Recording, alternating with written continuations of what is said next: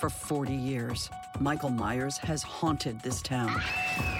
He's the essence of evil, and evil dies tonight. Halloween Kills, rated R, under 17, not admitted without parent, in theaters and streaming only on Peacock now. Fall is a season of gathering that brings us together with warmth and color. So whether it's a birthday, anniversary, or a special event, celebrate your friends and family with a gorgeous bouquet from 1-800-Flowers.com. 1-800-Flowers makes it easy to find your reason and brighten someone's day with exclusive offers and great values on bouquets and arrangements. To order today, visit 1-800-Flowers.com/tune-in. That's 1-800-Flowers.com/tune-in. All right, we're recording. Hi, this is William Ramsey. Welcome to William Ramsey Investigates. On tonight's show, I have a very special guest. His name is Jack Myers. He is an author. He's an author of many books. He's written a book titled Row House Days, Row House Blues, The Delco Files. But tonight we're going to talk about an occult-related subject. Probably has some disturbing information, so you might want to be careful when you're listening and other people who are around listening to the audio. The title of his book is The Son of Zodiac, How the Zodiac and Son of Sam serial murders were meant to usher in the coming of Satan. And it was recently published. And so we're just going to talk about that. Jack, are you there? Yes, I'm here. Thanks, William. Awesome. Thanks for having me on. Great. I'm glad that you're here. This is an interesting subject. Some of the things I've studied myself, I know a lot about Aleister Crowley. I know a lot about the Arliss Perry murder. I grew up in Palo Alto, so I know personally some of the people who were around and not involved, but I knew the guy who was the priest who worked at the Stanford Chapel. I knew all this, a lot of these people who managed the office that she was working at. So. And I believe that the people who actually saw what happened there were fairly certain that murder, that crime scene was satanically influenced. I know the police tended to look elsewhere to look at basically your lone psycho, your lone nut killer, but it was certainly, from all appearances, premeditated and was satanically influenced. And I believe the church officials stated so. Well, and the graphic nature of the crime and the date, Crowley Mass, the celebration within the OTO that takes place on Crowley's birthday. It was, I guess it was on the evening of October 12th, if I remember correctly, correct. which would be Aleister Crowley's birthday. Correct. And one of the Zodiac murders was also committed on the eve of his birthday, and in most religions, I believe that a holiday starts after sundown of the evening before. Like we celebrate Christmas, and Christmas Eve is a part of that. So usually after sundown on the day before is considered part of that holiday. And the murder of Paul Stein by the Zodiac in San Francisco was committed October 11th, I believe. Right, he was the taxi driver. So maybe what we can do, we can just follow the arc of your book and talk first about the Zodiac murders that took place in Northern California, and then that area, and then talk to the Son of Sam, and then we can talk about the similarities and your conclusions. So maybe we can just get started with a general recitation of what the Zodiac crimes were and when and where they happened. Well, that depends on, of course, who you talk to. There were 4 definite Zodiac-related crimes, murders, and just about everyone agrees on those 4. After that, there are several crimes that different people, whether they were investigators or authors or later researchers, would put in that category. So let's start with the 4 main ones. Okay. And they would be David Faraday and Betty Lou Jensen on, December 20th of 1968. And if someone is paying attention, they'll notice that happens to be on the evening before the winter solstice. Right. Which I don't see as a coincidence. And there was also a new moon that night.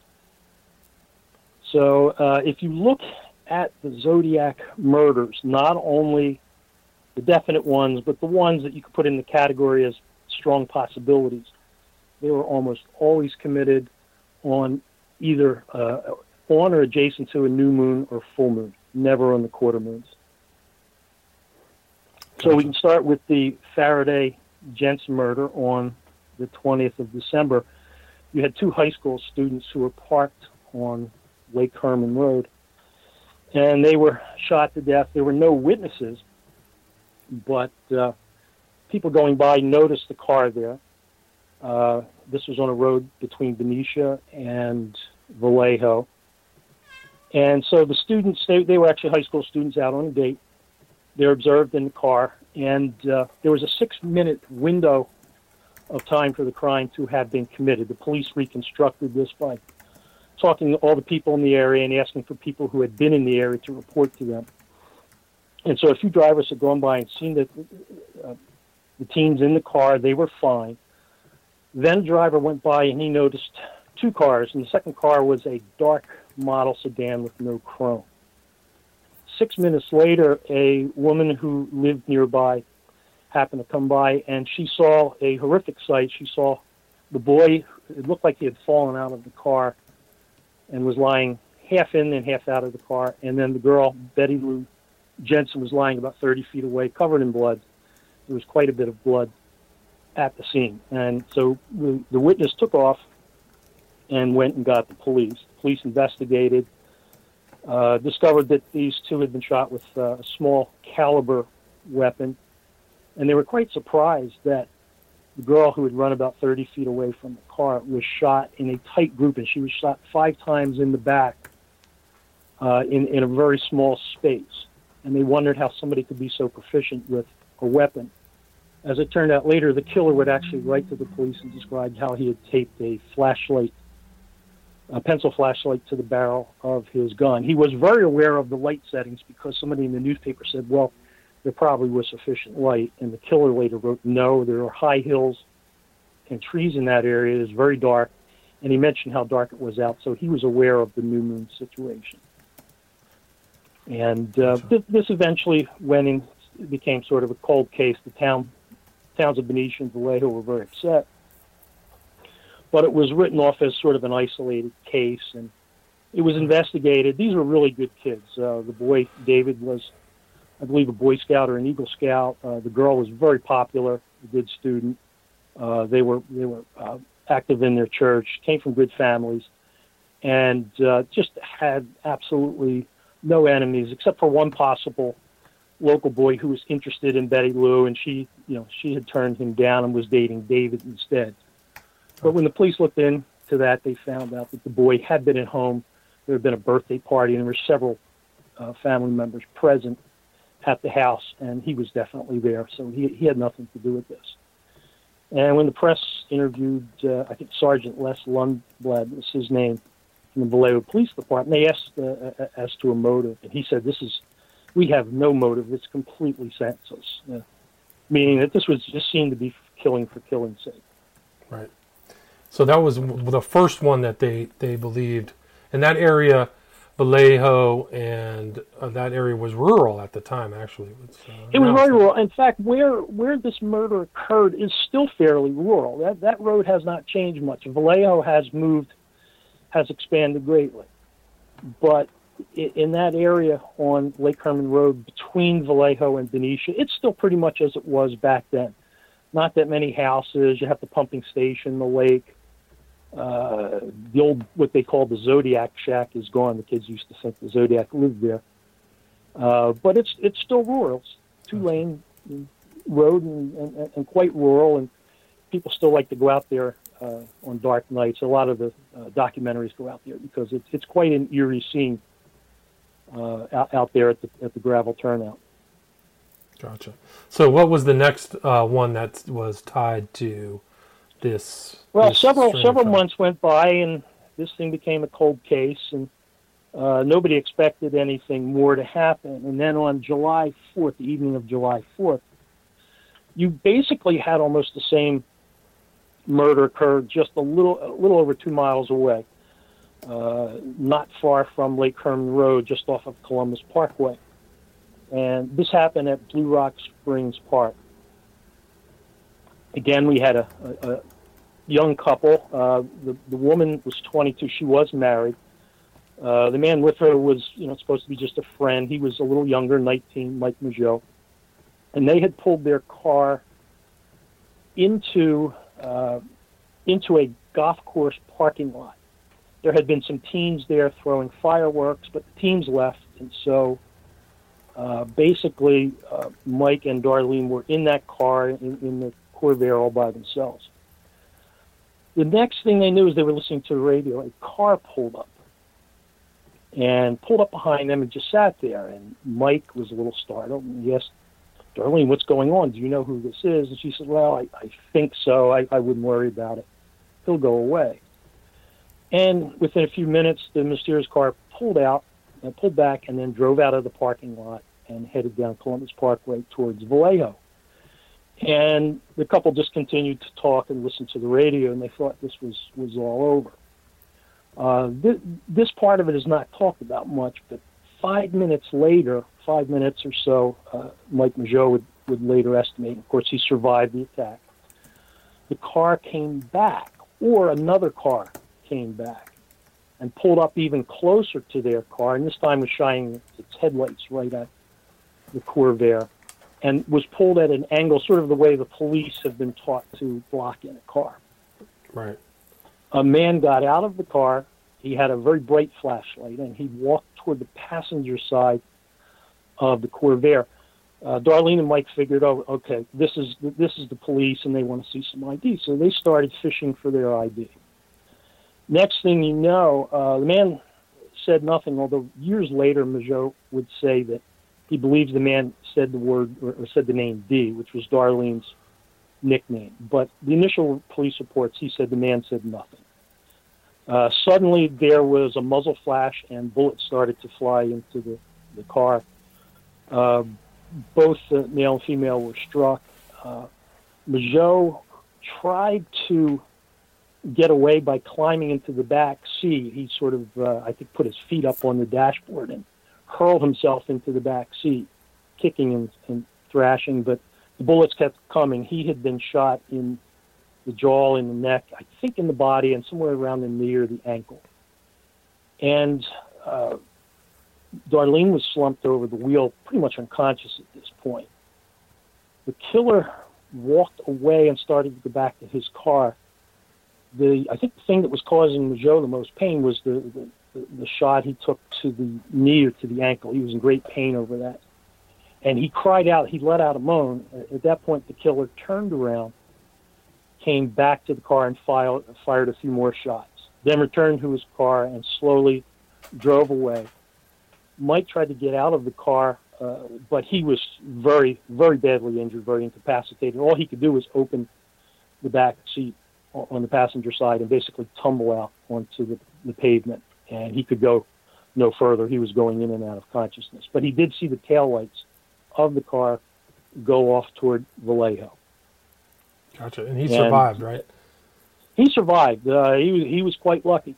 Now, these two were a little more unusual. We talk about the first murder of Betty Lou Jensen and David Faraday, Boy Scouts and honor students. Mike Mageau had been in trouble a few times with the law. Darlene had led a complicated life. She was 22 years old. She had already been married twice. She had a baby.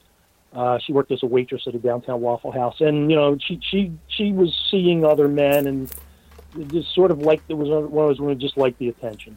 Gotcha. And so that complicated the case because the police were always looking into her background, but both her ex-husband and her current husband were cleared. Her current husband was at work.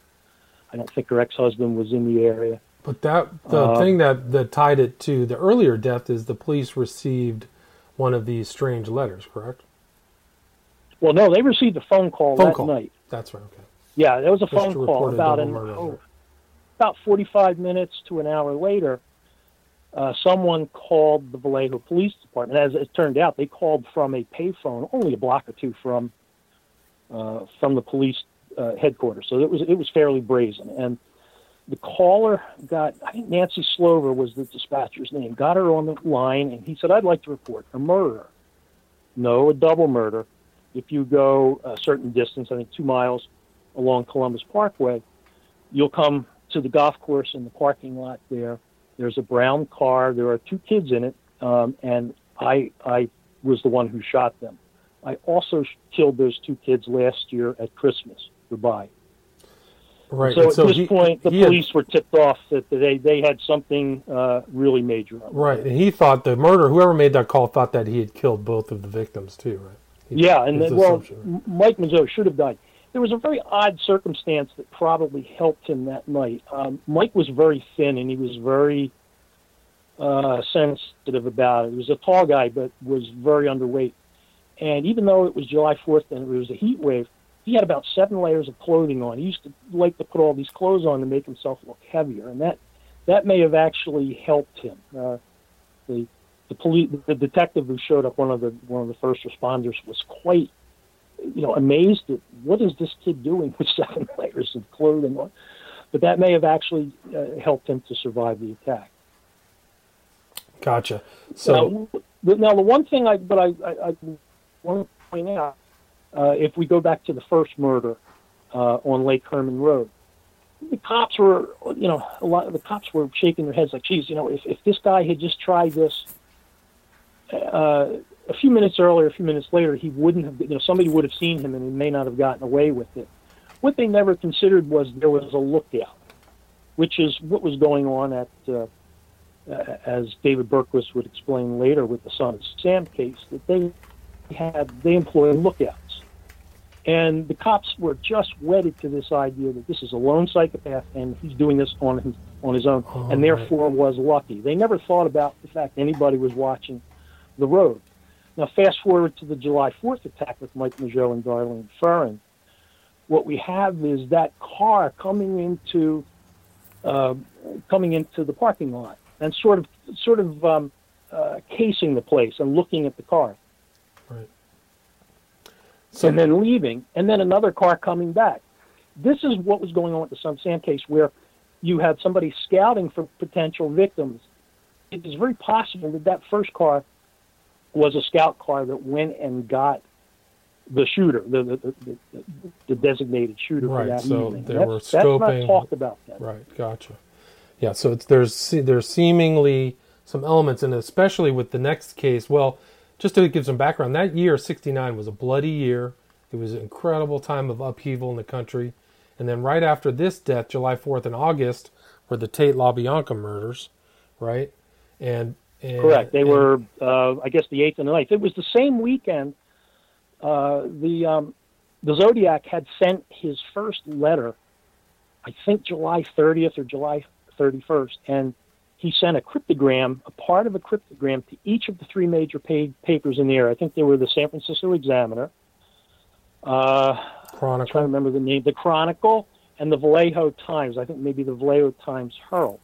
So he sent part of a cryptogram to each of them and demanded that they be printed, gave evidence, basically proving that he was the murderer. He had information that no one else but the police would have, and demanded that those letters and those cryptograms be printed, or he would cruise around the next weekend shooting as many people as he could. And of course, the papers, not wanting to cause further bloodshed and having the story of the year, printed those ciphers. Nobody at the first week could really solve those ciphers, but a high school teacher and his wife used some pretty basic thinking, some common sense to crack that cipher, and that was announced, I believe, the night before the Sharon Tate murder. Gotcha. And then, of course, the lob. Right. It read, "I like killing people because it's so much fun. It's more fun than killing wild game in the forest because man is the most dangerous animal of all. To kill something gives me the most thrilling experience." Right. And that is why when you start looking at the letters, and you mentioned Aleister Crowley, one of the newspaper reporters who really stuck with this story was Dave Peterson of the Vallejo paper. And he believed, after seeing most of the letters, that the Zodiac was influenced by Crowley. Basically, I'm going to do my thing, sort of a updated slogan or a 60s way of saying, about the book of the law. Do what thou wilt. Do what thou wilt. Right. Do what thou wilt, sure. Right. And the collecting of slaves for the afterlife and sacrifices. Right. And so Peterson began to believe that Zodiac was influenced by Crowley.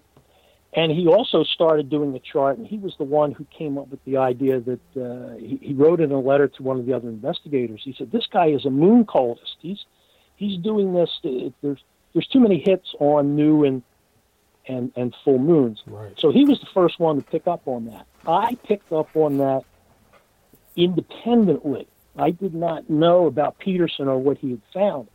The way I found it was by reading a little piece in Maury Terry's book, The Ultimate Evil, right, where he mentioned that he found out from one of the prison informants from Berkowitz that except for major satanic holidays, the Son of Sam cult met on Thursdays that coincided with cycles of the moon. Right. So when I read that, I thought, I did a chart and I could find no relation in the Son of Sam murders. What Maury Terry found was that those murders were committed around satanic holidays, but they had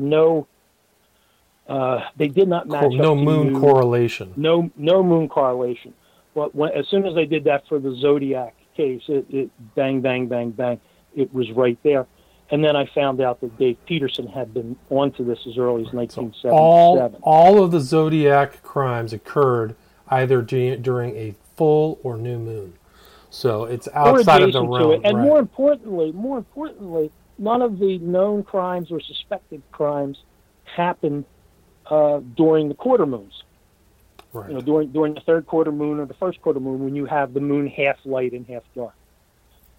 And but let me read you something from the internet, from a site that talks about black magic and how to do satanic witchcraft. It says there is a spiritual feeling that is unparalleled during a full moon ritual that cannot be replicated or reproduced during any other time of its phases.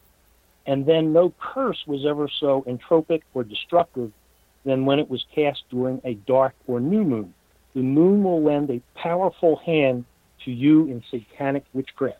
Yes, exactly. And I mean, it's right there if you want to look at it. You're talking about more than just a lone nut. And if this is a lone nut, he was, as Dave Peterson mentioned, a moon cultist. So this was part of what was happening. Well, we haven't gone through all of these the kind of tagged Zodiac crimes because there's even more ties to Crowley and black magic, particularly in the Hartnell Shepard case, what's happened on September 27th, which is the next case. Right. You had the intervening month in August. Of course, you had the murders in Los Angeles of Sharon Tate and the LaBiancas, and which later became known as the Manson murders, which were definitely cult related. Absolutely, and you get cult this, in you nature. get this Absolutely. resistance to that. Yeah, sure, shouldn't be.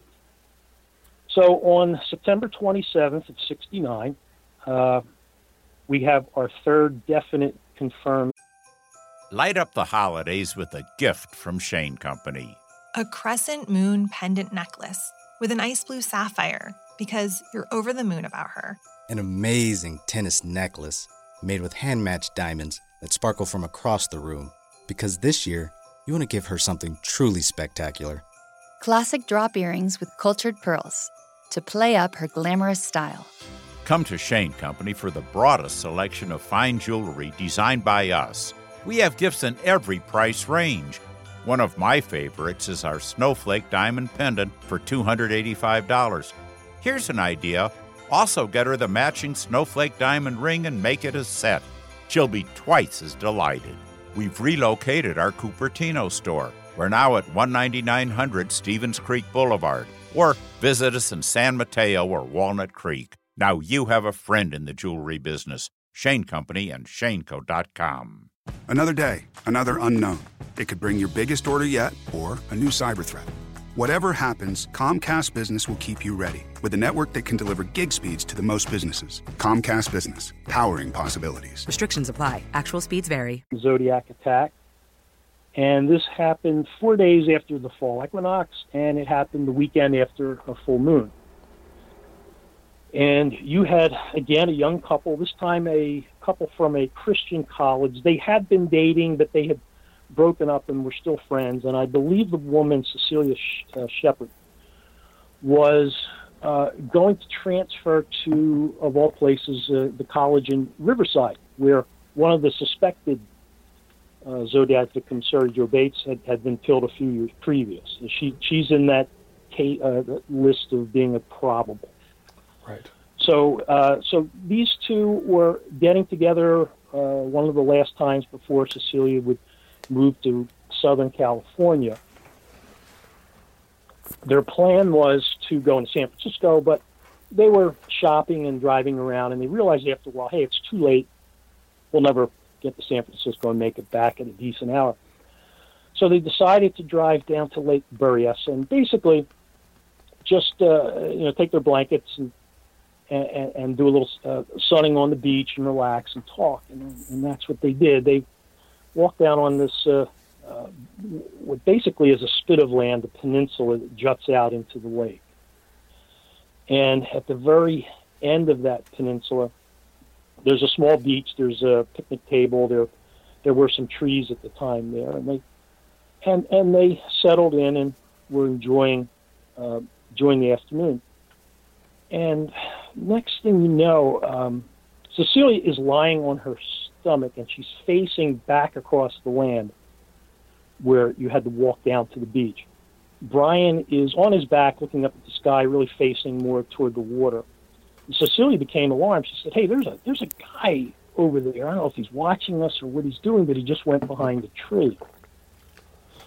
Brian Hartnell thought that she meant this was on the adjacent peninsula.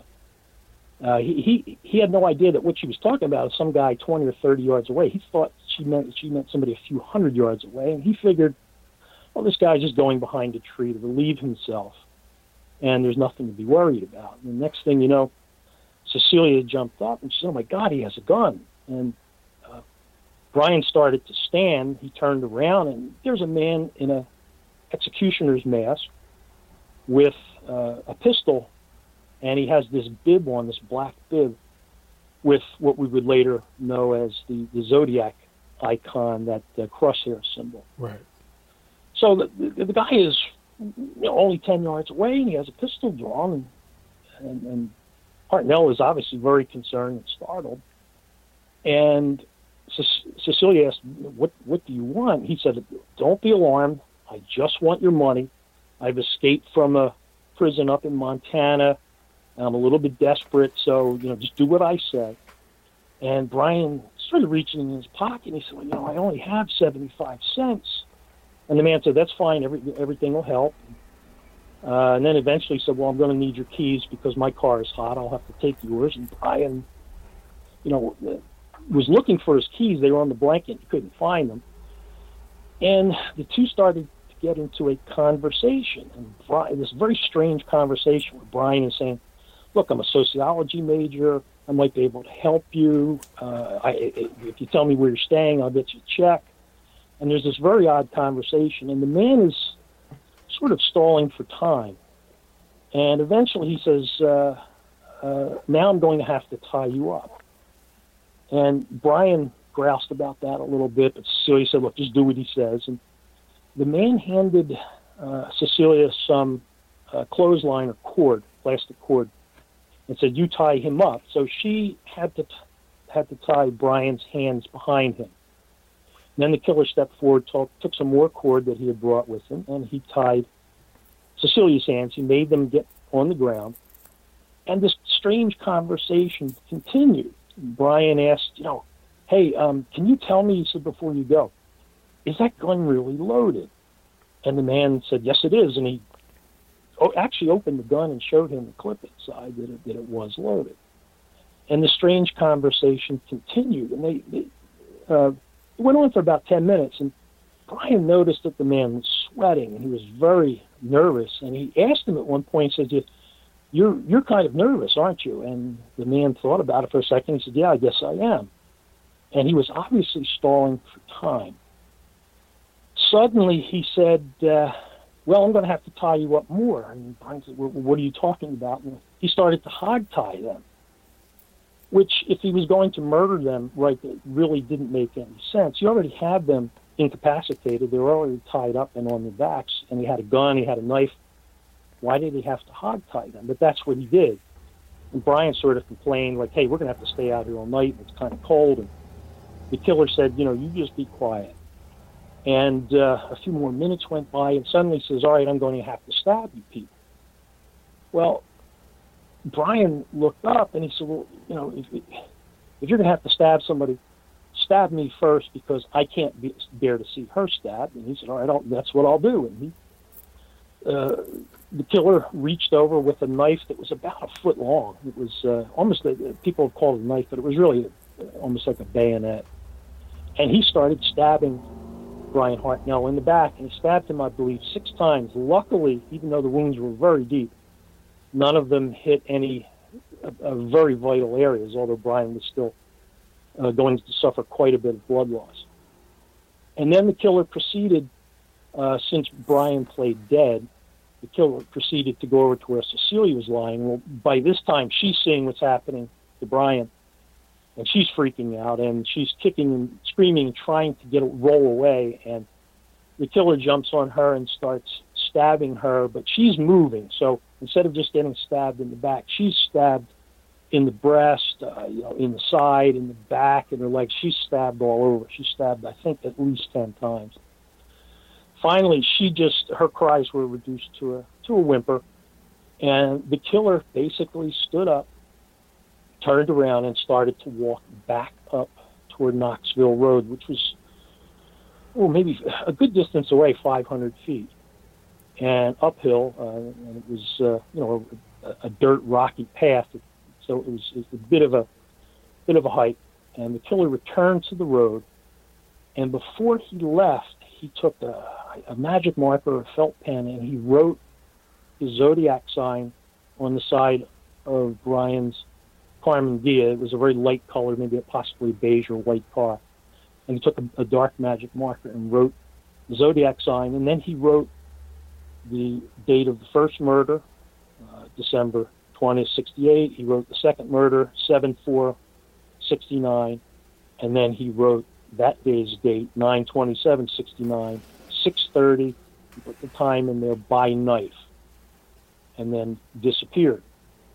Brian and Cecilia were able, even though they were in tremendous pain and there was a tremendous amount of blood loss, Cecilia realized that her bonds weren't tied all that tightly, and she was able to get her hands free and then to work Brian's hands free.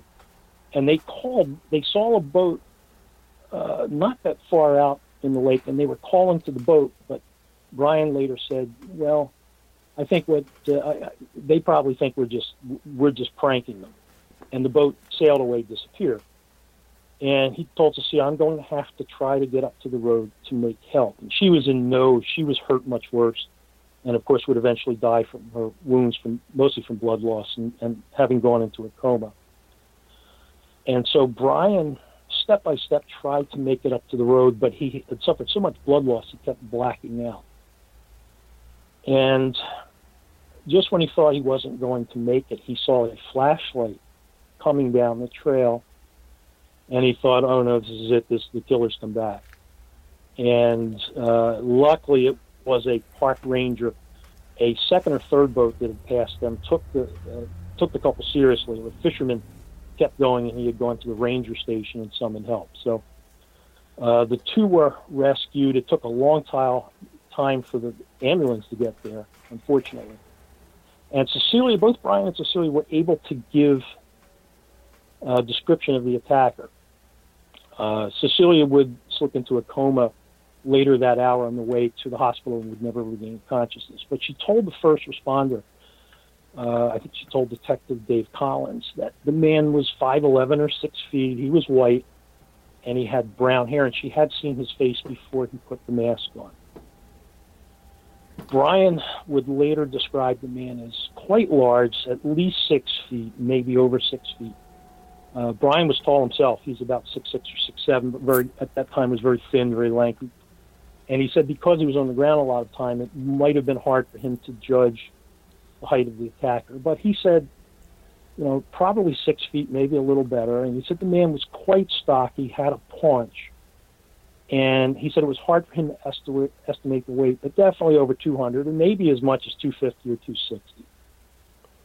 And later they did find a military boot print, a wing walker, which is used by mechanics who service Navy jets, mostly, size 10.5. And by the impressions, the forensic people were able to determine the man was well over 200, maybe 220 or better. But what's remarkable about that is that they saw him without the black hood, and then he was wearing this hood that is in the exact dimensions of a magical hood that Aleister Crowley and Magical Orders use. Exactly. And I have a picture of that in my book. And if you look at the two, it's hard to think that the mask that the killer wore and the costume that the killer wore was not somehow influenced by the costume that Crowley was known to have worn. Right. They look very similar, down to the logo on the chest. And it's also what's remarkable, and you speculate or talk about in your book, is that it was one of the daylight attacks, and that Correct. You believe it was a 6:30. Mm-hmm.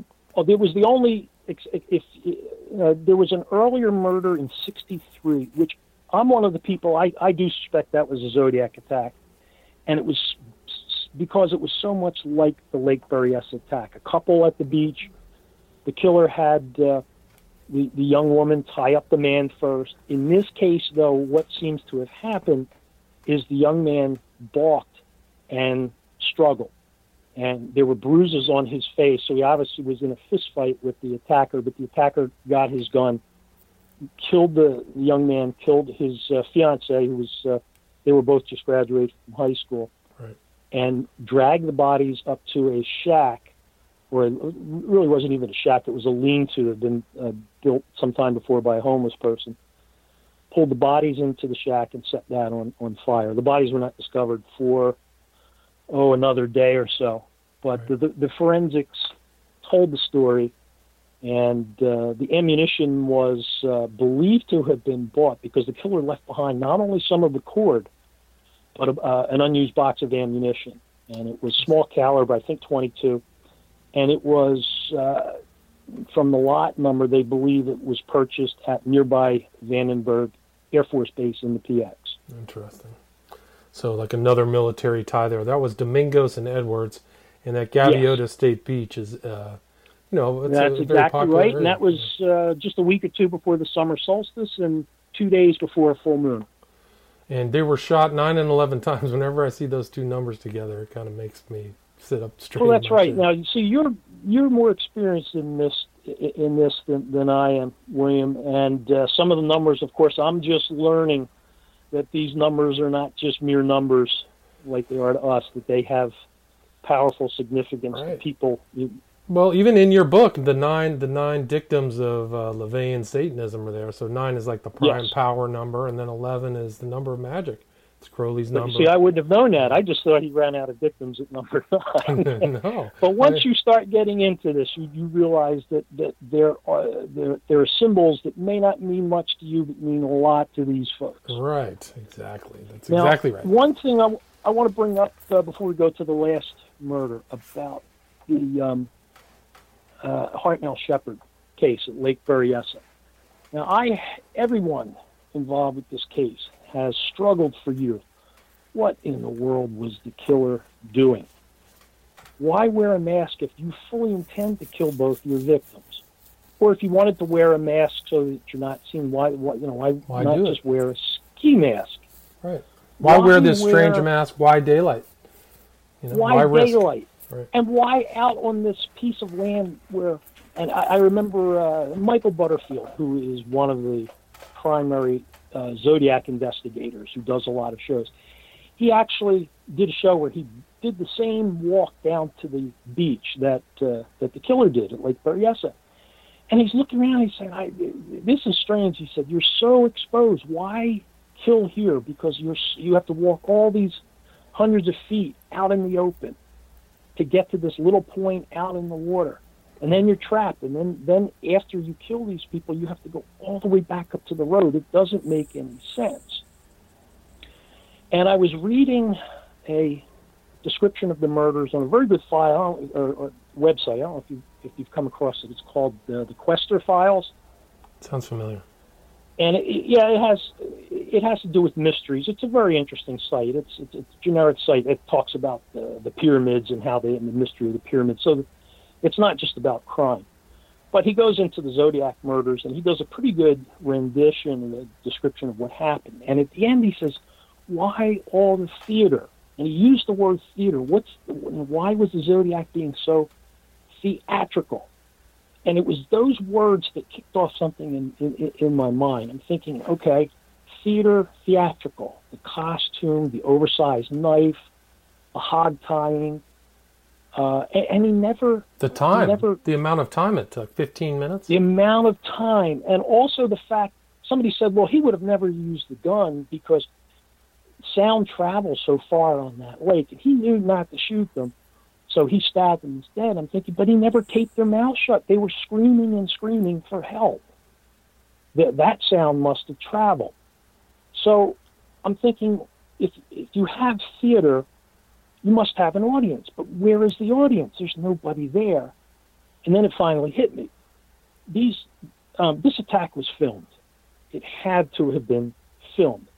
And, of course, Maury Terry strongly suspected that the last attack in the Son of Sam murders, the killing of Stacy Moskowitz and Bensonhurst, was similarly filmed, and he came up with a lot of evidence to prove that theory. And there was a man that he believes that was eventually killed over the film, that. right? Yeah, there's supposedly, Mm-hmm. that snuff film was supposedly. So I started to think, well, okay, you're going to film this. I mean, they didn't have GoPros back then.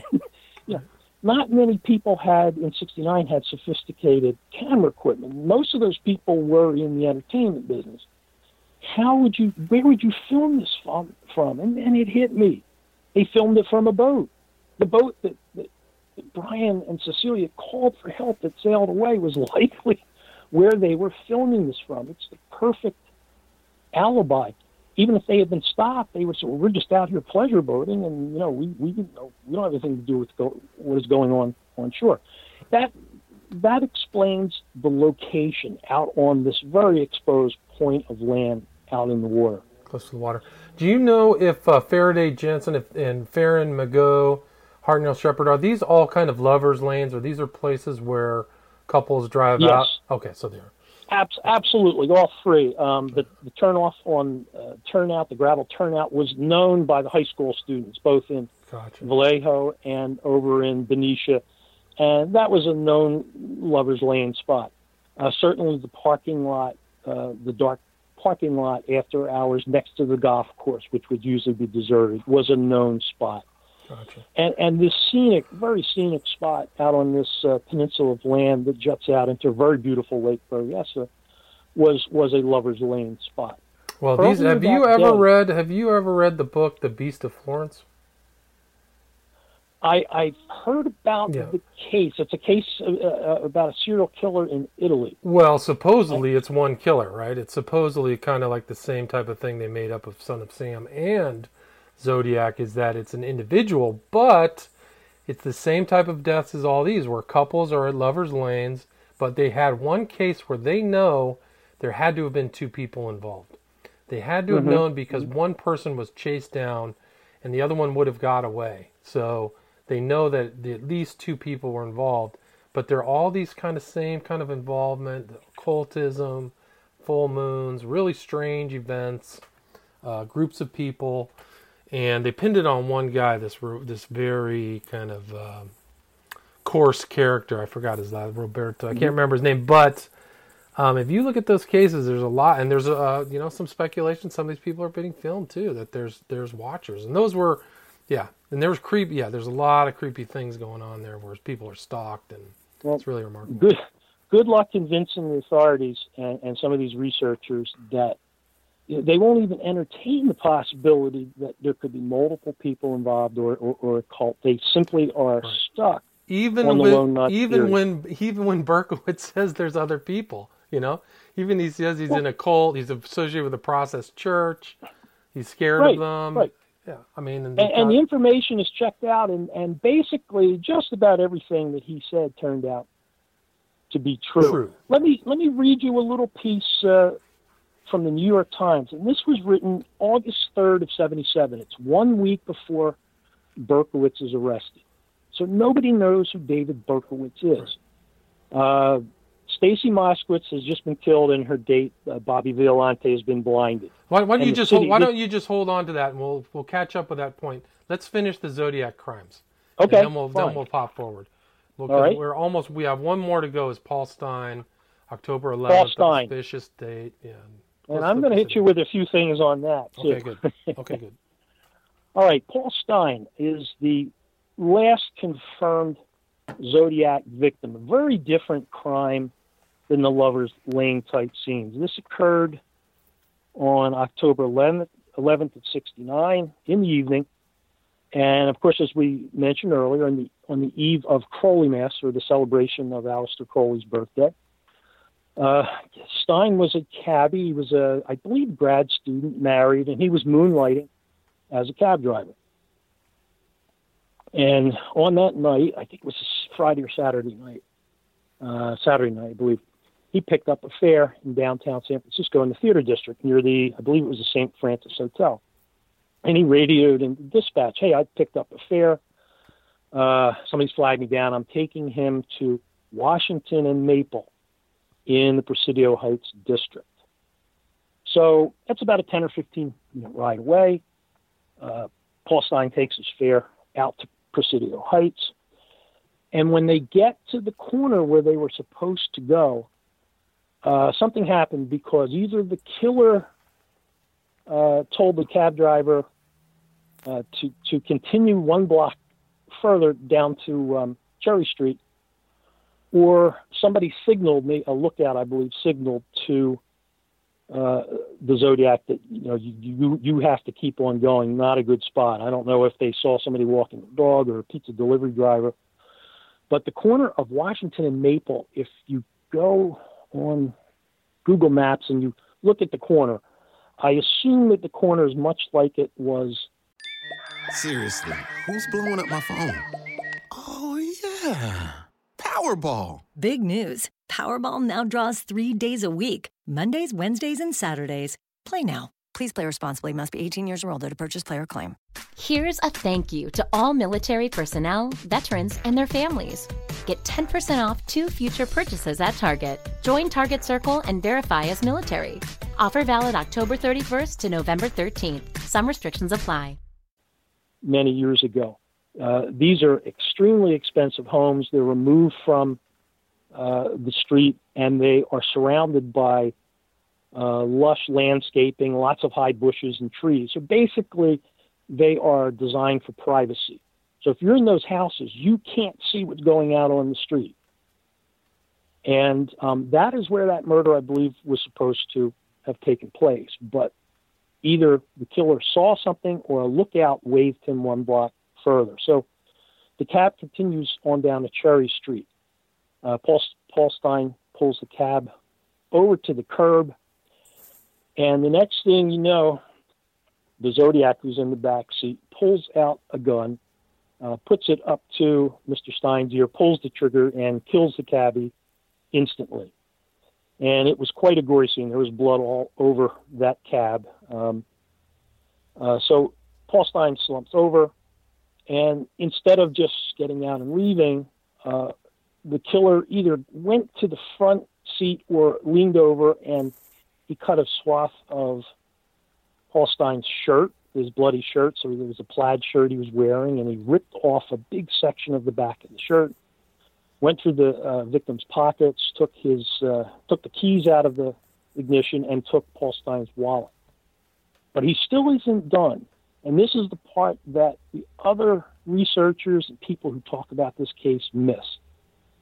There were teenagers at a party across the street I think up in the loft, like on the 3rd floor. And one of them happened by the window, and he looked out and he saw this strange scene with the cab parked by the corner of Cherry and Washington. And he can look down into the cab, and he sees the Zodiac, this man sitting in the front seat with the cab driver's head in his lap. The Zodiac is cradling the victim's head. And I don't think he's giving resuscitation. Nobody ever tries to explain that, and that is in the reports. That is there. The kids noted the basically description of the attacker. They estimated him to be about 5'8", 180 pounds or so, with a crew cut, which is very odd in 1969 San Francisco, seeing a young man with a crew cut. They estimated him to be 25 to 30 years old. After cradling Paul Stein's head, the killer gets out of the cab, walks around with some kind of cloth, tries to wipe down any place that he might have touched on the outside of the cab, and then simply saunters north on Cherry Street towards Jackson. The teens go into a panic. They get to a phone. They make a phone call, and they get the police dispatcher. And they try to tell the police dispatcher what has happened. In their description, somehow something got misconveyed. Either they said something wrong or the dispatcher misunderstood something. But she put out a bulletin that in the area that there had been a robbery of a cab driver, and be on the lookout for a black suspect. So the police who raced to the scene, there were two officers, Falcons Elms, they raced to the scene. They were there in about 2 or 3 minutes, but they take Jackson Street, and just as they are traveling west on Jackson Street to go down Cherry, they see a stocky white male with a reddish blonde or reddish brown crew cut ambling eastward on Jackson. Well, they slowed down and took a look, and he's a white guy, so he doesn't match the description, and they kept on going. And by the time they got to the scene, one of the other investigators is there and is processing the scene, and they start talking, and they mention that they saw somebody. Well, why didn't you pick him up? And he said, well, it was, we heard the suspect was a black male. And they said, no, that's been corrected. It's a white male. Well, they went back to where they had seen the suspect, and he, of course, was no longer there. They would later file a report giving some reddish crew cut, 5'8" to 5'10", stocky build, 180 to 200. But they changed the age. They said the man was 35 and maybe closer to 45 and possibly had some gray hair in the back. Now, what had happened was the suspect then apparently turned left onto Maple. And when you turn left on the Maple, you only have to go half a block to where I think you're at Pacific Avenue. Maple is a dead end there for vehicular traffic. But there is a pedestrian cut through. There's a little walkway. And apparently the killer used the walkway, crossed Pacific Avenue, and went across the Julius Kahn playground, which is at the edge of the Presidio Army base. Right. And that's actually, it's surrounded by a large cement wall, so it's about 8 feet tall. So you can't really see beyond it. And no cars. That Pacific Road runs east and west, so. It runs east and west, yeah, right. And I don't know if the witnesses were ever identified. I guess they were kept anonymous, but a couple of people along Pacific Avenue reported seeing a figure of a man jogging or moving quickly through the playground toward the Presidio. Right. And what is, and then, of course, there you have all the woods there, and the police show up, and they get this information that the killer might be in the woods. They think that what we're dealing with is just an ordinary robbery gone bad. And they started getting the dogs in the area, the search dogs, and they got the searchlights, and they finally had the entire canine search team, I think 7 dogs there. They had all these lights, and they spent hours going through the brush and the woods there, and they found nothing. Yeah, and you quote that in your book. I think you quote the police chief saying... Yeah, he said, a mouse couldn't have gotten away. Right. We had that area. So what the police suspected and what researchers later suspected was there must have been a car out there, maybe on Pacific Avenue, and the killer got in the car and got away. I don't think so, and the reason I don't think so is this. The one thing that the killer loved to taunt was the San Francisco Police Department. He had this thing, even when he was killing in Vallejo, in Napa, in other jurisdictions, Benicia, he was writing on his letters, Zodiac, and he would give the score. Like, I killed 7, I killed 13. San Francisco Police Department 0. You would think after calling the Napa Police Department after the Hartnell Shepard case, and I don't think we went into that, but he made a call from a phone booth in Napa near the Napa police station. And after calling Vallejo after the Blue Rock Springs attack, you would think that he would be really itching to call the San Francisco Police Department. But he doesn't do that. He waits until the next day to write a letter and put part of the torn shirt that was taken from the victim, Paul Stein, in the letter to prove that he is, as he said to open the letter, I am the murderer of the taxi driver. And he said, I'm the murderer of the taxi driver at Cherry and Washington. He didn't say, or at Maple in Washington. He didn't say Cherry, where the man was actually killed. So Paul Stein's records sync up. He called in saying, I'm taking the man to Cherry, or to Maple, and then the letter from the Zodiac from the killer said, I'm the murderer of the taxi driver at Washington and Maple, but the murder was actually done at Cherry. So this was a planned murder, and was supposed to go down Washington and Cherry, and the killer was supposed to escape, and he could have done so in a minute or two onto the grounds of the Presidio. Right. I believe that based on the crew cut and the looks of the killer, that where he did escape was onto the base, actually. I believe this was one of the military members of the cult. And there's actually been known, in that area, there was a known cult right there under Michael Aquino involved in pedophilia. Correct. On the Presidio. The Presidio used to house a ton of military people. It's now private. I mean, it's not a public military base anymore, but back in the day, it was teeming with military people. Very cush houses, etc. Michael Aquino later appeared on, and he had been a high-ranking member at that time, at the time of the Zodiac slayings. He was a member of the Church of Satan. So, and eventually rose to be, I believe, the number 2 man under Anton LaVey. Right. But by 75, he and his wife, who of course Lilith Sinclair, who had been a grotto or coven leader in, of all places, Manhattan, Box 666 Manhattan. So Aquino had split with the Church of Satan and had started his own cult, the Temple of Set, at the Presidio.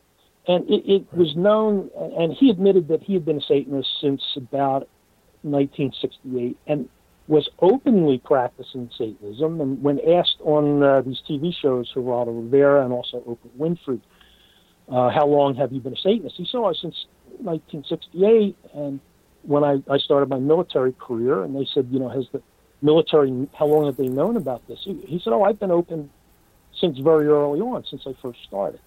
So the military knew that this man was a practicing Satanist, and he said on the show, it's constitutionally protected. It's my religion. And there was some curiosity at first, but eventually they just left me alone to do my job. It's it's just a strange religion. It's a little different, like Buddhism.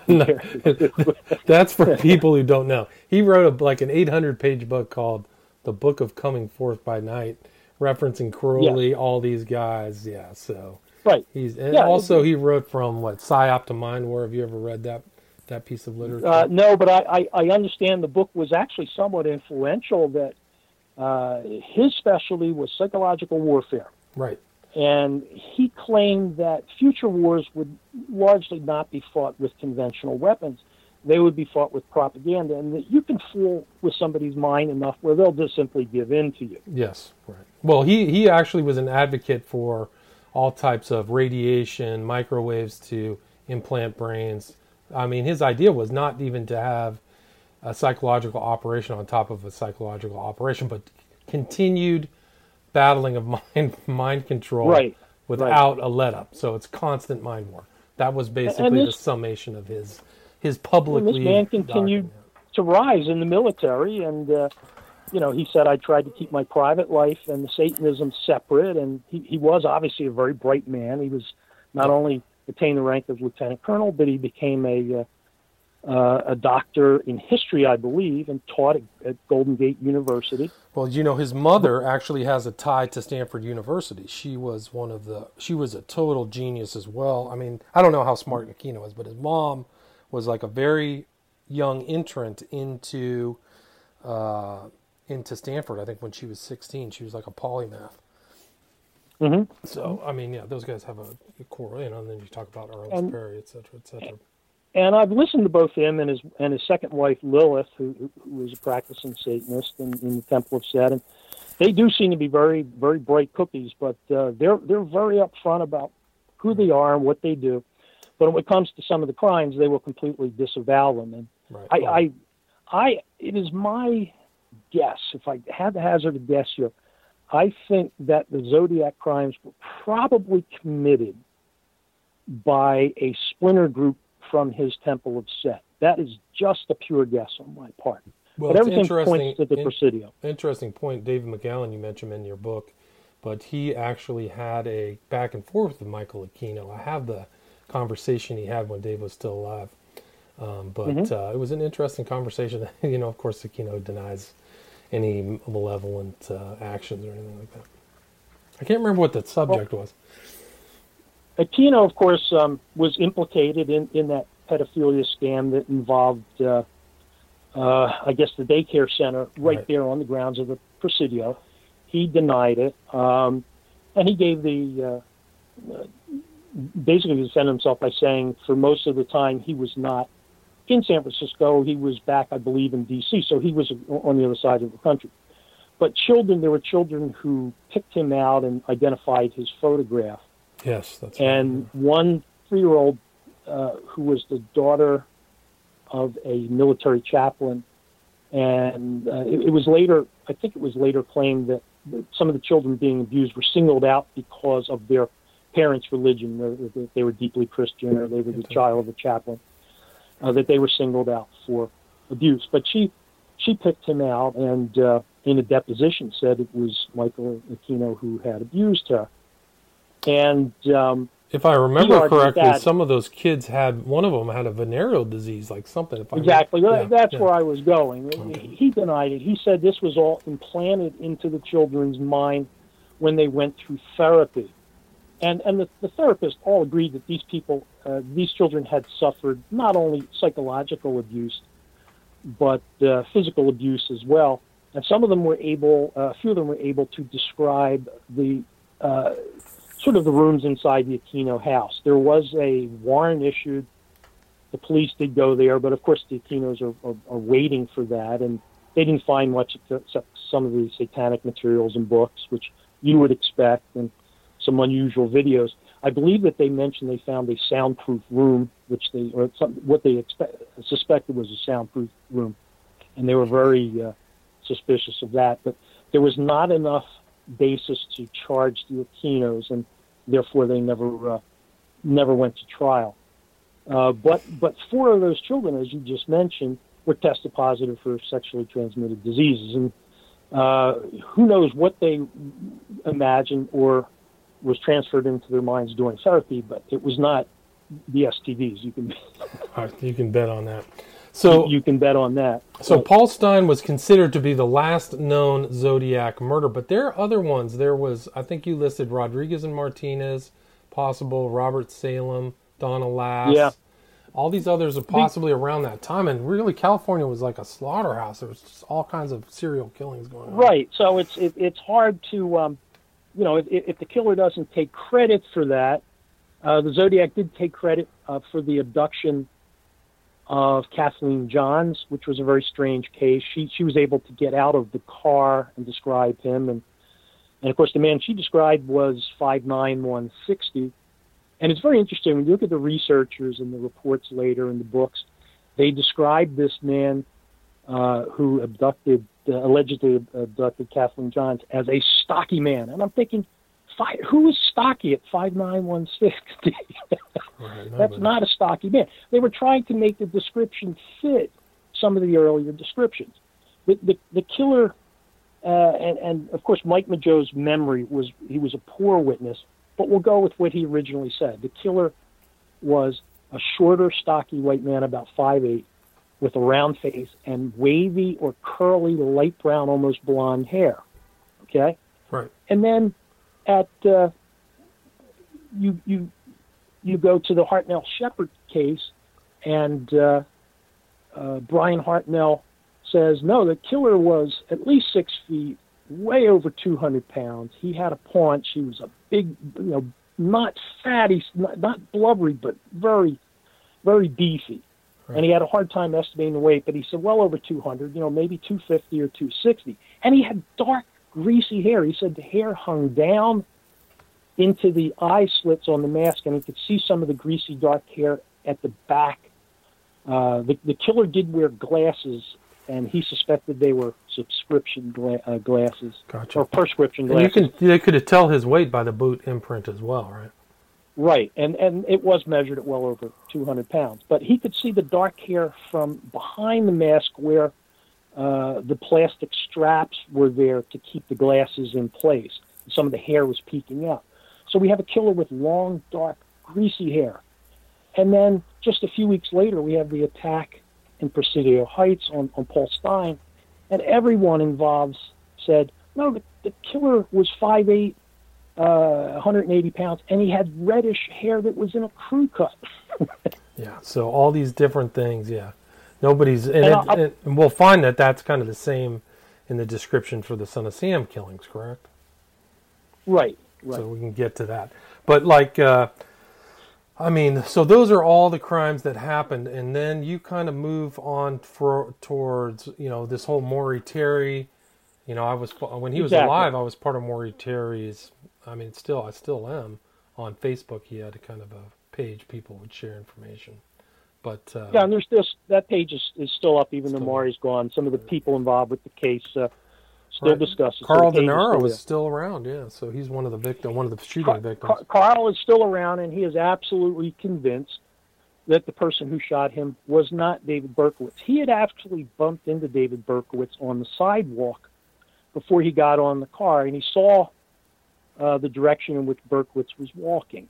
And the attack happened soon after he got in the car. Now, Carl at the time had long, dark hair, and he was in the car with his girlfriend. So it is assumed, since he was the one who was shot at the most, that the killer probably mistook him for a woman with the long hair he was wearing at the time.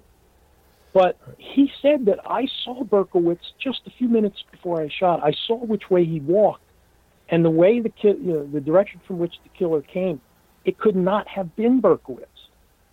And Berkowitz would later say, yeah, I was there, but I did not pull the trigger. And it later came out that the person who actually pulled the trigger was not a man, but a woman. And the woman was a smaller woman and had trouble with the recoil on this big .44 caliber gun. Right, they were using the same gun for all the murders, right? The .44 snub. Berkowitz later said no. They had different. They had 2 or 3 .44s. They had his, which was purchased in Houston by an Army buddy. Gotcha. And that's the one that the cops found in his car when he was arrested. Gotcha. So maybe we can There's just no go. doubt that Berkowitz was involved in that. He did at least 2 of the murders, but the descriptions do not match. They match other people in his orbit. Why don't we just do a brief outline of all the Son of Sam murders? Sure. Okay. We'll do that.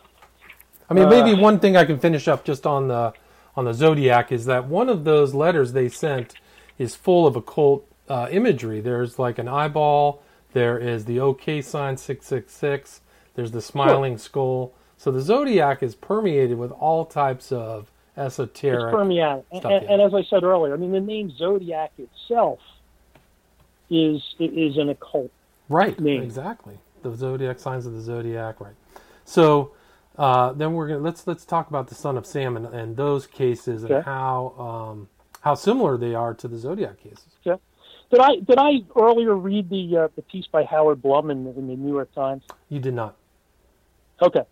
The August 3rd piece by Howard Blum. He wrote in the New York Times 1 week before Berkowitz was captured. Okay. And this is the exact thing why Terry and other people were so suspicious.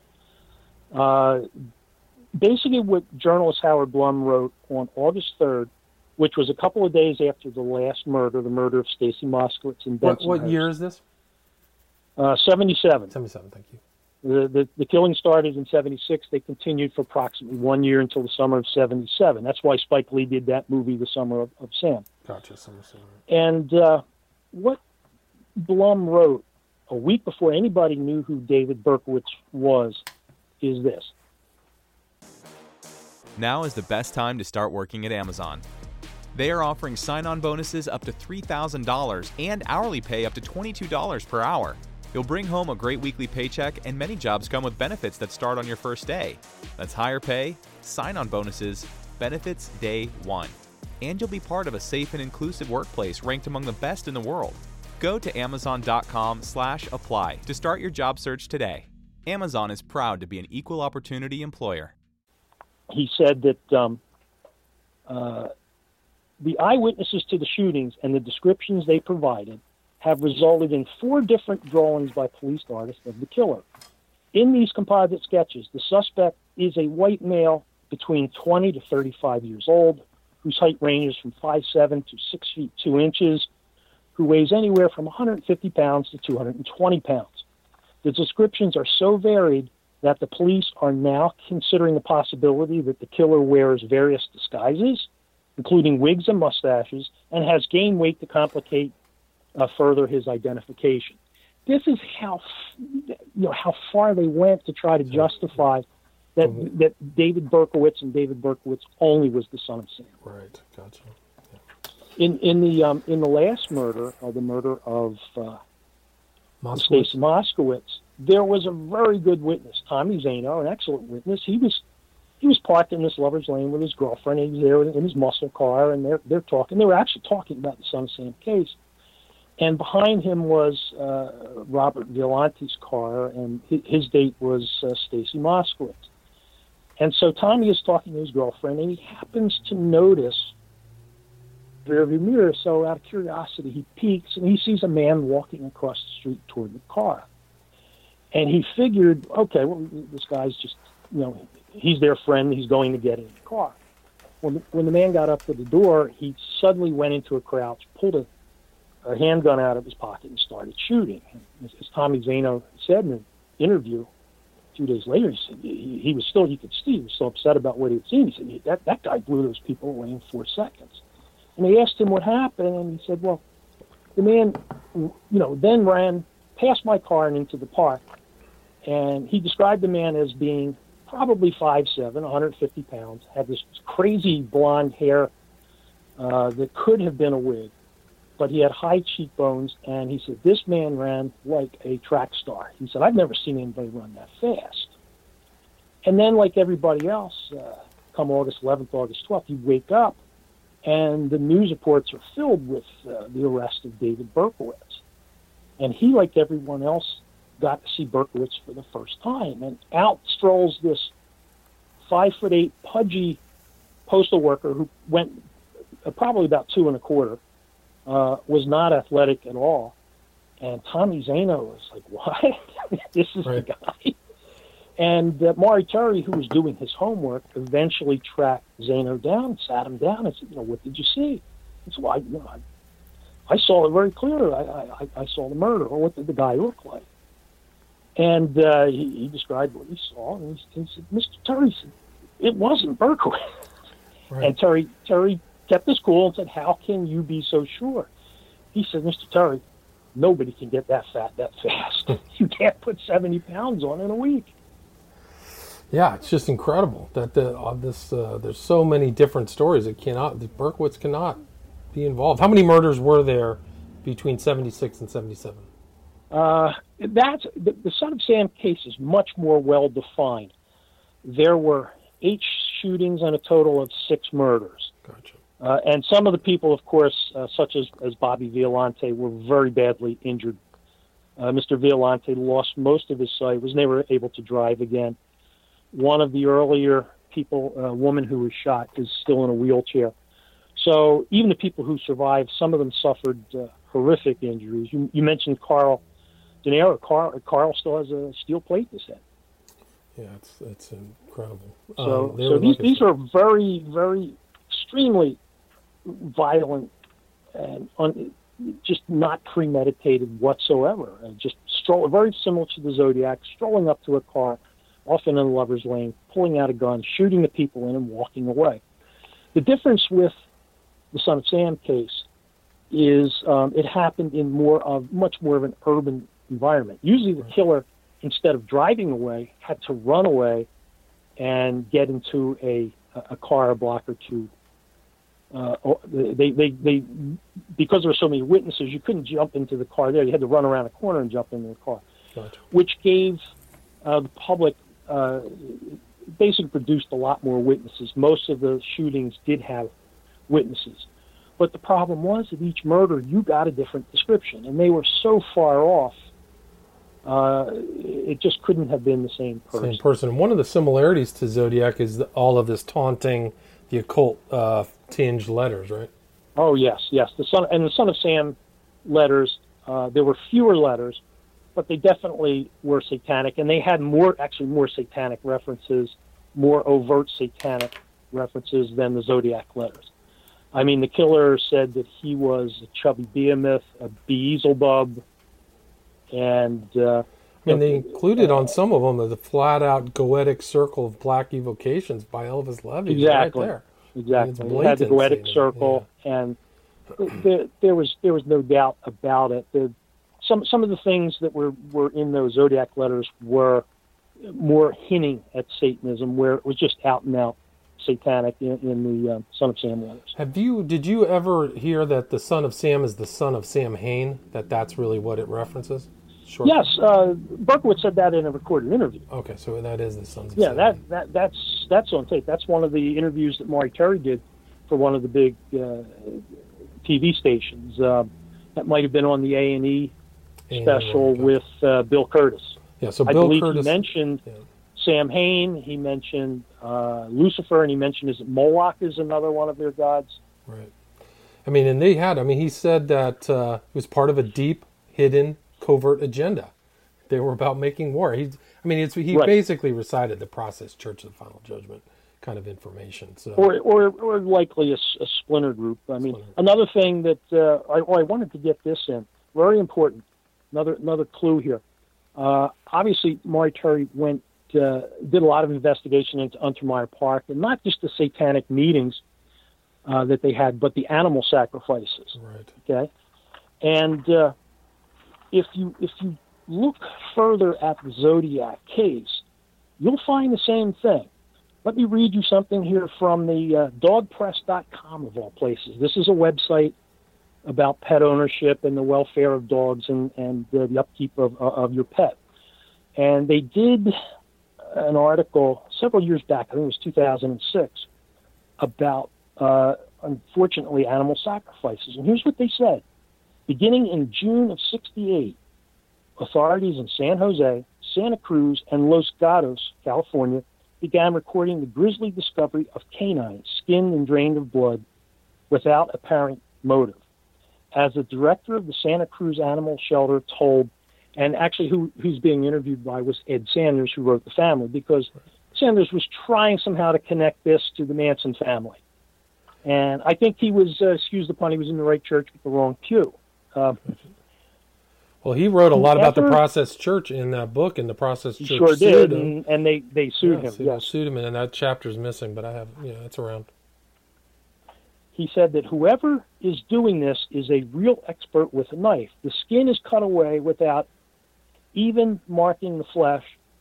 The really strange thing is that these dogs have been drained of blood. So it's not only animal sacrifice, but it is done in a very particular, very sadistic, very cruel way.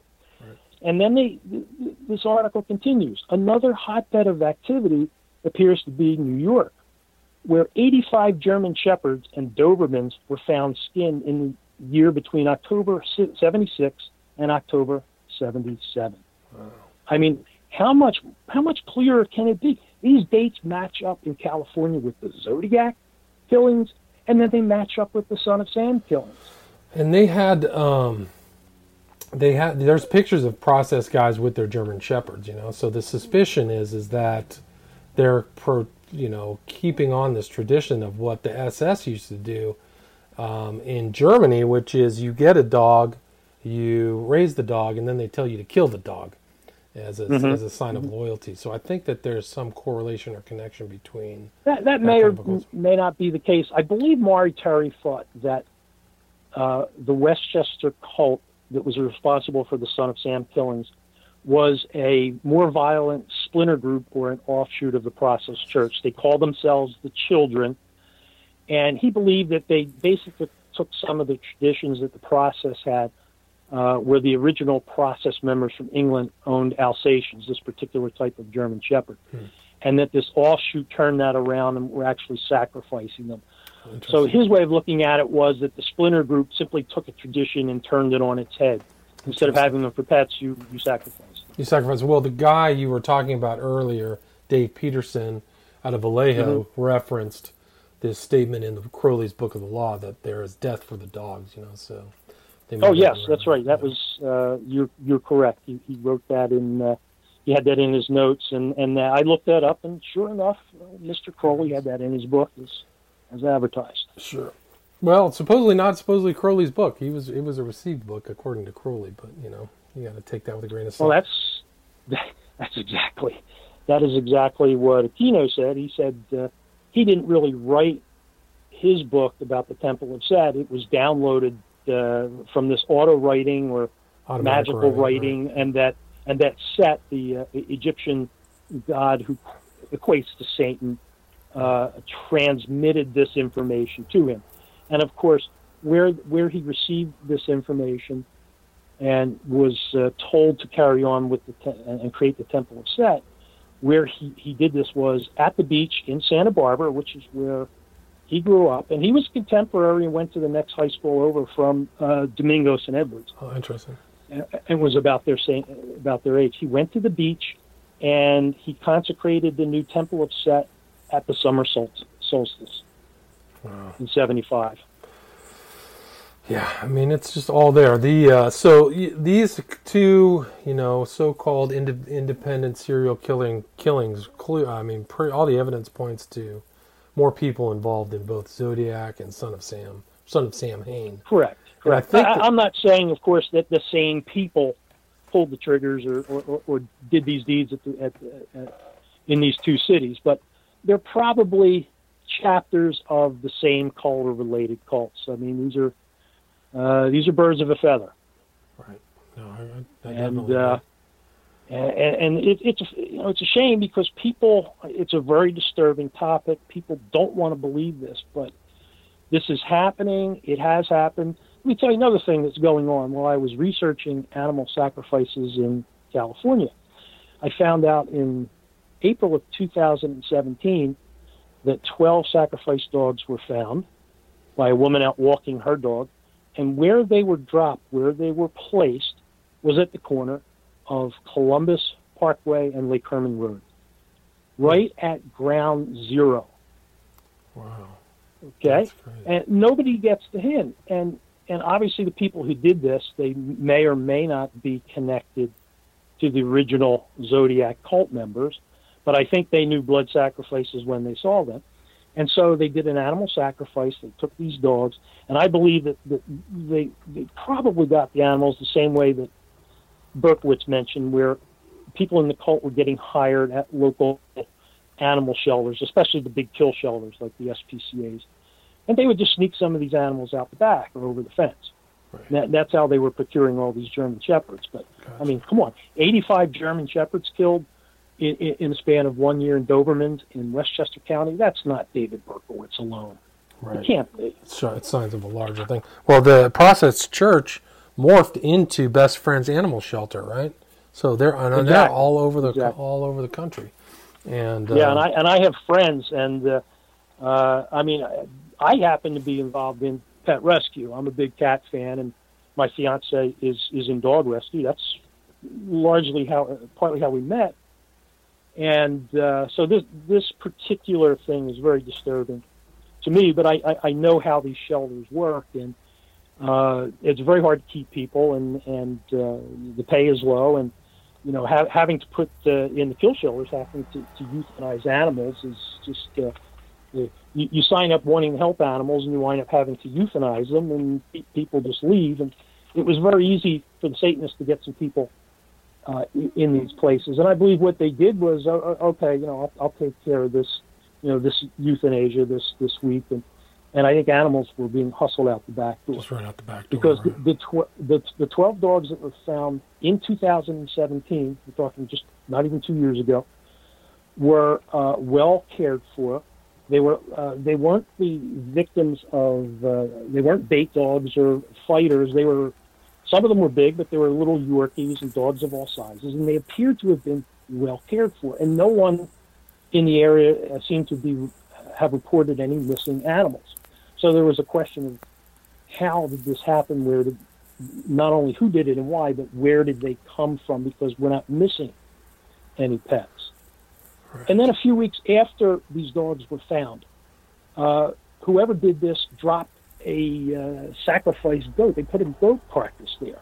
And this is right at the intersection of Columbus Parkway, where Darlene Ferrin and Mike Mageau were shot, and Lake Herman Road, where the two high school students, David Faraday and Betty Lou Jensen, were shot the year before, so 68 and 69. I have to think that somebody is trying to send a message. Yeah, it would seem to be the case to me as well. One of the other interesting things that you noticed is associated with these cases is the relevance of water, that some of these things, and in my research of the smiley face killings, this whole death of young college-age men. Right. It's the same thing. There's all kinds of water associated with this. These guys are found in water, and I found that to be pretty remarkable that there seems to be a correlation. I looked into that because this has come up a lot with the Zodiac case. You talked about the first murder, Domingo, at Gaviota State Park. Right. Yep. And that was, of course, at the beach, so right. That had to do with water. And then Riverside, California, the Sherry Joe Bates murder, which a lot of people don't think was Zodiac, but the handwriting experts say that the messages that were left on the desk, the wooden desk that somebody scrawled on in the library, and then later the cruel messages that were sent to the police, the press, and unfortunately to the victim's father, were also in the Zodiac hand, and they were signed with a little Z, long before the Zodiac went public with his name. He was actually called the Cipher Killer earlier. It wasn't until after the first few murders that he wrote and began with the infamous line, "This is the Zodiac speaking." After the first few murders for a few months, he was known as the Cipher Slayer because he had written these cryptograms. And that changed after he gave himself his own moniker. But you have the killing at the beach in 63 of the two high school students, Sherry Joe Bates in Riverside, which is near the Santa Ana River. It's just a block or two away. Lake Herman, which was a well-known fishing spot back then, is not now. You're not allowed to fish there. Blue Rock Springs, which is really just on the other side of Lake Herman. Lake Berryessa, which is a beautiful, gigantic lake. It's I think really more of a reservoir, but just a stunning venue. And then, of course, the disappearance of Donna Lass, which some people have connected to the Zodiac, myself included, because she worked at the Presidio. And the Zodiac then sent a note with these cryptic clues that seemed to be indicating what had happened to her. But it was very hard to figure out. I do, in my book, take a shot at deciphering the Peek Through the Pines card. Right. That was using Maury Terry's method, he deciphered a decoded message in the Son of Sam letters, which basically, if you follow his code, his method, brings you right to Pine Street where David Berkowitz lived. Wow, remarkable. Well, we are now at the 90-minute mark. I think we've covered a lot of information. There's a lot more information in the book. Definitely, it's a long, informationally rich piece of work. Again, the title is Son of Zodiac: How the Zodiac and Son of Sam serial murders were meant to usher in the coming of Satan. Is there anything that we didn't cover or we missed that you'd like to add? I think we've given the listeners an earful. I just wanted to thank you again for having me on, and thank you for all the work that you do. I know you've done so much work with the Memphis 3 and the Smiley Face Killers, which I have started to research. Well, if you want to research the Smiley Face Killers, the good news is that I put my documentary that I finished in October 2017 back up on Vimeo, so you can go check that out. I think it's reasonably priced, $5 for 3.5 hours of a lot of research went into that.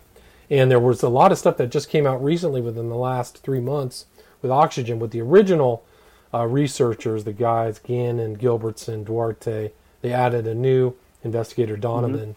And so people can check that out as well, 6-part series. I had no idea that was in the works, but I was glad to see it done. And the one they did on Dakota James was a revelation. It was amazing. So I definitely would recommend to you and also to the listeners to check that out, because it shows a variety of different things. One, that these medical examiners are not doing a good job in looking at these young men's deaths. So there's a lot of information there. So check that out. But where else can people... I appreciate that. Thank you. Sure. Where can people find your work and your book? Well, I'm on Amazon. Right now it's just an ebook. I have plans for it to come out in paperback probably within a month. I've got to get that finished because the formatting is very different. And I should have it out fairly soon. So it's as an ebook now on Amazon, and I'd say within a month you'll be able to get it in paperback. And what about online? Are your Twitter handle, or you're on Facebook, right? I'm just on Facebook. Yeah, I'm an old guy. Me too. I'm still on Facebook too. Anyway, yeah, I originally got interested in Zodiac at the age of 15 in 1970 when I read the Argosy. Yeah, magazine. That was the intro to your book. Yeah, interesting story. And you just have another one about the discovery of 5,000 gold coins hidden that was found by that is a book that, of all my books, that your listeners might want to take a peek at. It's a very interesting book. It doesn't have much to do with the occult, but it does have to do with the KGC, the Knights of the Golden Circle, which was an offshoot of the Masons, and they were headed by Albert Pike. But these two boys in Baltimore many years ago, by sheer accident, digging in a dirt cellar, found a pot containing 5,000 gold coins. And the case was kind of open. The boys did receive some of the treasure, but nobody could ever figure out where those coins came from. And by researching the owners of the house and all of their friends and conspirators, I found out that basically this was the local chapter in Baltimore of the Knights of the Golden Circle, which included John Wilkes Booth. Right. So there was that whole conspiracy to kill Lincoln It is a conspiracy. Yeah. It's got to do with the assassination, and not only the eventual successful assassination of 65, but some of the earlier attempts, especially the attempt on Lincoln's life when he went through Baltimore in 61 on the way toward his inauguration. Interesting. So it's a fascinating book. It's if you like a good mystery and you like a treasure story, that would be for you. Cool. So again, this is Jack Myers, son of Zodiac, how the Zodiac and Son of Sam serial murders were meant to usher in the coming of Satan. Thank you so much. Thanks so much. Thanks, William. Cool. I'm going to turn this. Everyone loves shopping online. Well, I'm going to tell you what I tell my golf buddies when they buy clubs. Stop searching for coupon codes. Download Capital One Shopping to your computer. Capital One Shopping instantly searches for available coupon codes and automatically applies them at checkout. Plus, it's free, and you don't even need a Capital One card to use it. That's like hitting a hole-in-one without even trying. Capital One Shopping. It's kind of genius. What's in your wallet? Savings and available coupons vary. Welcome to Parent Teacher Night. Oh, yes, Miss Garner. If you have one of those airline credit cards, you're probably not earning double miles on every purchase. You're right. My card only gets extra miles on some types of purchases. With the Capital One Venture Card, you earn unlimited double miles everywhere. Wait, but where can we use them? You can use Capital One Venture Miles on any travel purchase. Venture gets an A+. Capital One, what's in your wallet? Terms apply. See CapitalOne.com for details.